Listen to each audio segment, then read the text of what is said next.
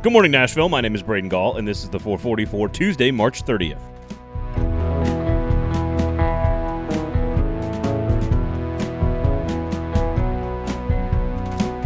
Before we get started today on the show, we have got a special announcement coming up tomorrow, Wednesday's edition of the 440. We will have a new product for you guys, and we are very excited about who's going to be doing it, and let's just say soccer fans in this town should be excited. Today on the show, half of the Final Four field is set. The other half will be decided tonight. The Nashville Predators try to keep their winning streak going this evening, but we begin our show with Chris Lee of VandySports.com to explain one of the most important Vanderbilt announcements of our lifetime. The 440 is built every morning for you by the Kingston Group, award-winning, locally owned custom home and remodeling firm. We all know that building a new home or deciding to do a major remodel is obviously a hugely complicated decision. This is where the Kingston Group's process is what has made them successful. You will sit down with them, work through the entire project step by step, and that they can deliver exactly what you want. And you'll know all of that before you sign any contracts, before you sign any paperwork. So you're going to sit down with them. They're going to walk through step by step what it is that you want to accomplish with this particular decision in your home. And they're going to make sure you get it. If you don't like what they lay out, you walk away. No harm, no foul. But here's the deal. I guarantee you won't walk away because they're going to lay out such a perfect process for you. You can't help but invest in your home. They're going to do it the right way. And that is why we are partnered with the Kingston Group and proud to have them as our title sponsor here on the 440. Go check out the website, buildkg.com. That's buildkg.com. Go check them out, the Kingston Group. Vanderbilt held a monumental press conference on Monday, as far as sports press conferences go, about their plans to finally invest in their athletic programs. The university has earmarked $300 million to 5 different athletics facility projects. So, we welcome in Chris Lee of VandySports.com to better understand exactly how big of a deal this really is for Vanderbilt fans, and also to help explain exactly what Vanderbilt is spending their money on. Not a ton of details were laid out in terms of what's coming. I mean, I think we've got a hint. I keep hearing there's going to be a new indoor basketball practice facility, and I think they talked about that. There's going to be some kind of a football building. We don't know exactly where it's going to go yet. The sources that I've talked to believe it'll go in the closed portion of the end zone. But what was laid out was a $300 million financial commitment, some of that coming from the school, some of that coming from donors. I think some of that will come from bonds too. But Vanderbilt did say, hey, we're going to spend this amount of money. And if you look back at the previous decades, I mean, my goodness, this dwarfs anything the school has done before. So maybe not as many specifics as we would have liked in terms of exactly what they're going to do. But throwing $300 million out there for Vanderbilt, that's something we haven't seen in our lifetimes. So with that being said, just how excited should Vanderbilt fans be at this new desire to invest in athletics from Vanderbilt? Well, look, you have to be somewhat excited, right? Because they've thrown out an amount. And B, I think more importantly, the chancellor has, I don't know if putting a target on his back is the right word, but certainly there's some factions of that school that aren't going to like that, right? It takes guts to have some leadership in that way.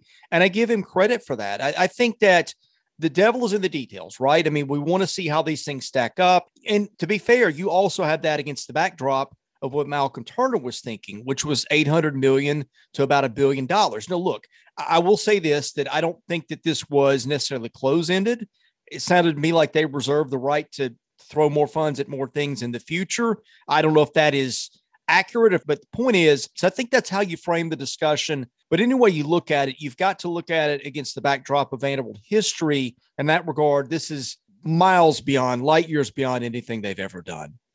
So one of the more important moments for football, we know baseball's great, but for football and basketball, one of the more important moments for Vanderbilt fans in recent memory. Yeah, and I'm glad you used the word football there, because everything I hear is football is going to be the driver in a lot of things. I think they realize football needs to be top dog around there. I think they realize how underfunded and pitiful football has become. You've never had a chancellor that will come out and take a stand on that. You heard Nick Zippos at times, would say nice things, but then run from the cameras when his feet were held to the fire. And you saw David Williams make a lot of vague promises and statements, but nobody ever actually came out and said, this is what we're going to do, or this is what it would look like financially. So, yeah, I think it's huge. And they mentioned Clark Lee's name a lot too. They really feel like he's the guy for the job, which a lot of people share that sentiment. They felt like people were part of the equation too. They said that several times. It wasn't just the funding, but having the right people.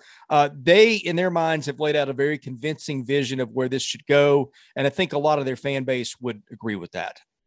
I cannot remember a more exciting press conference for Vanderbilt sports, Vanderbilt football in my lifetime. And you heard, Chris Lee use the phrase lifetime there. We appreciate Chris Lee's time, of course. Make sure you check out his podcast. Vandysports.com is the website, as well as Southeastern 14, the number 14.com. Better late than never. Welcome to the 21st century Vanderbilt athletics. This was always the question. They've always had money. Vanderbilt could always decide to spend as much as it wanted, and it's always had the resources to do it. And for the first time in my lifetime living in this city, I'm almost 40 years old. This is the largest investment in school athletics that I have seen from Vanderbilt University in my lifetime. And I don't think it can be understated. The timing is clearly now. They feel like they've hired the right football coach in Clark Lee. They feel like they've got the right athletic director in Candace Lee. It feels like all the economic and social pressures have aligned and that it's time for Vanderbilt to join the rest of the SEC as it pertains to investing in athletics, their fans, their facilities, and their student athletes. Let's be clear, though, about this. This does not mean a brand new fancy stadium for all $300 million.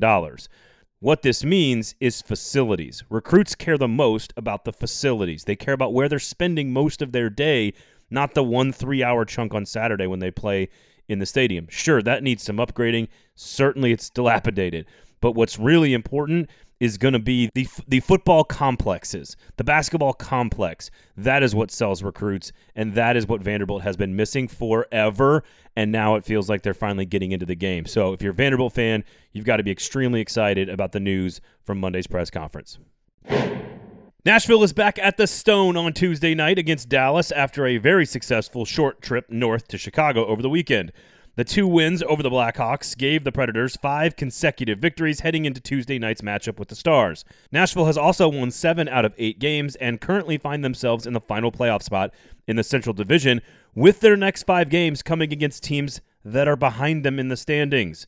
With both UC Saros and Pekka Rinne carrying this team, anything is possible, especially considering how many points they've collected in the last couple of weeks. The Preds won each of the last 2 meetings against Dallas, both of which were on the road, but neither was easy. It took shootouts to get both of those wins against the Stars.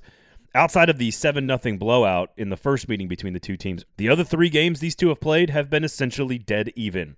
Puck drop is at 7 p.m. Make sure, of course, that you're subscribed to the Gold Standard Podcast, our Nashville Preds show here on 440 Sports with myself and the Athletics' Adam Vingan, out every Wednesday.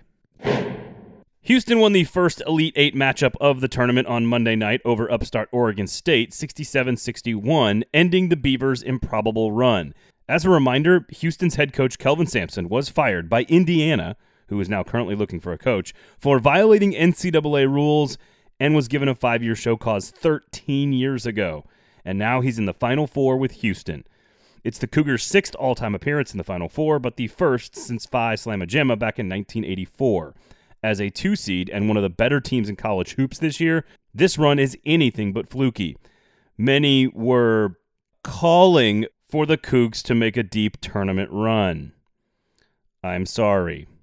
Houston will face Baylor in one of the Final Four matchups as the Bears won the nightcap, 81-72, over a valiant effort from the Arkansas Razorbacks.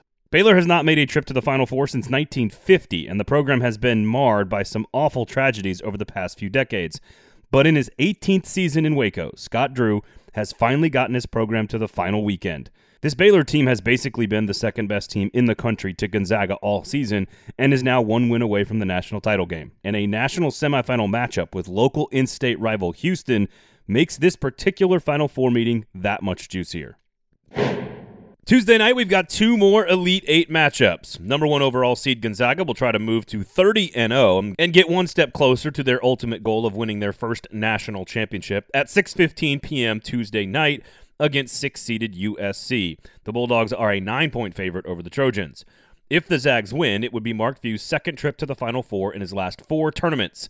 Gonzaga lost to North Carolina in that epic 2017 national title game. If USC pulls the upset, not only would it destroy everyone's bracket, but it would be just the first trip to the Final Four for Southern Cal since 1954. The nightcap features 1-seeded Michigan against 11-seeded UCLA. The Wolverines are a 7-point favorite, and a win would give Big Blue their third trip to the Final Four since 2013, in which they lost in the national championship game twice under John Beilein. A win for Michigan coach and alumni, Juwan Howard, would mean a trip to the Final Four in his first NCAA tournament appearance as a head coach. Nashvillians should also be pretty familiar with UCLA head coach Mick Cronin, and as he got his start at Murray State in the OVC and has brought his Cincinnati Bearcats to Bridgestone Arena as a 2-seed just a few years ago in the NCAA tournament. This is his first Elite Eight matchup of his career, and a win would obviously be his first Final Four appearance in almost 20 years of being a head basketball coach. UCLA and Michigan tip off at 8:57 p.m. Central Time.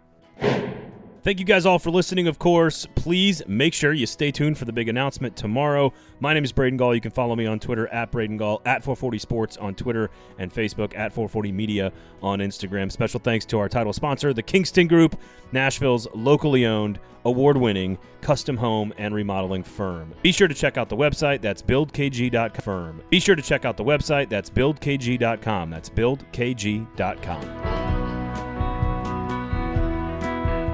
The 440 is a production of 440 Media, written and produced by Braden Gall, music by William Tyler.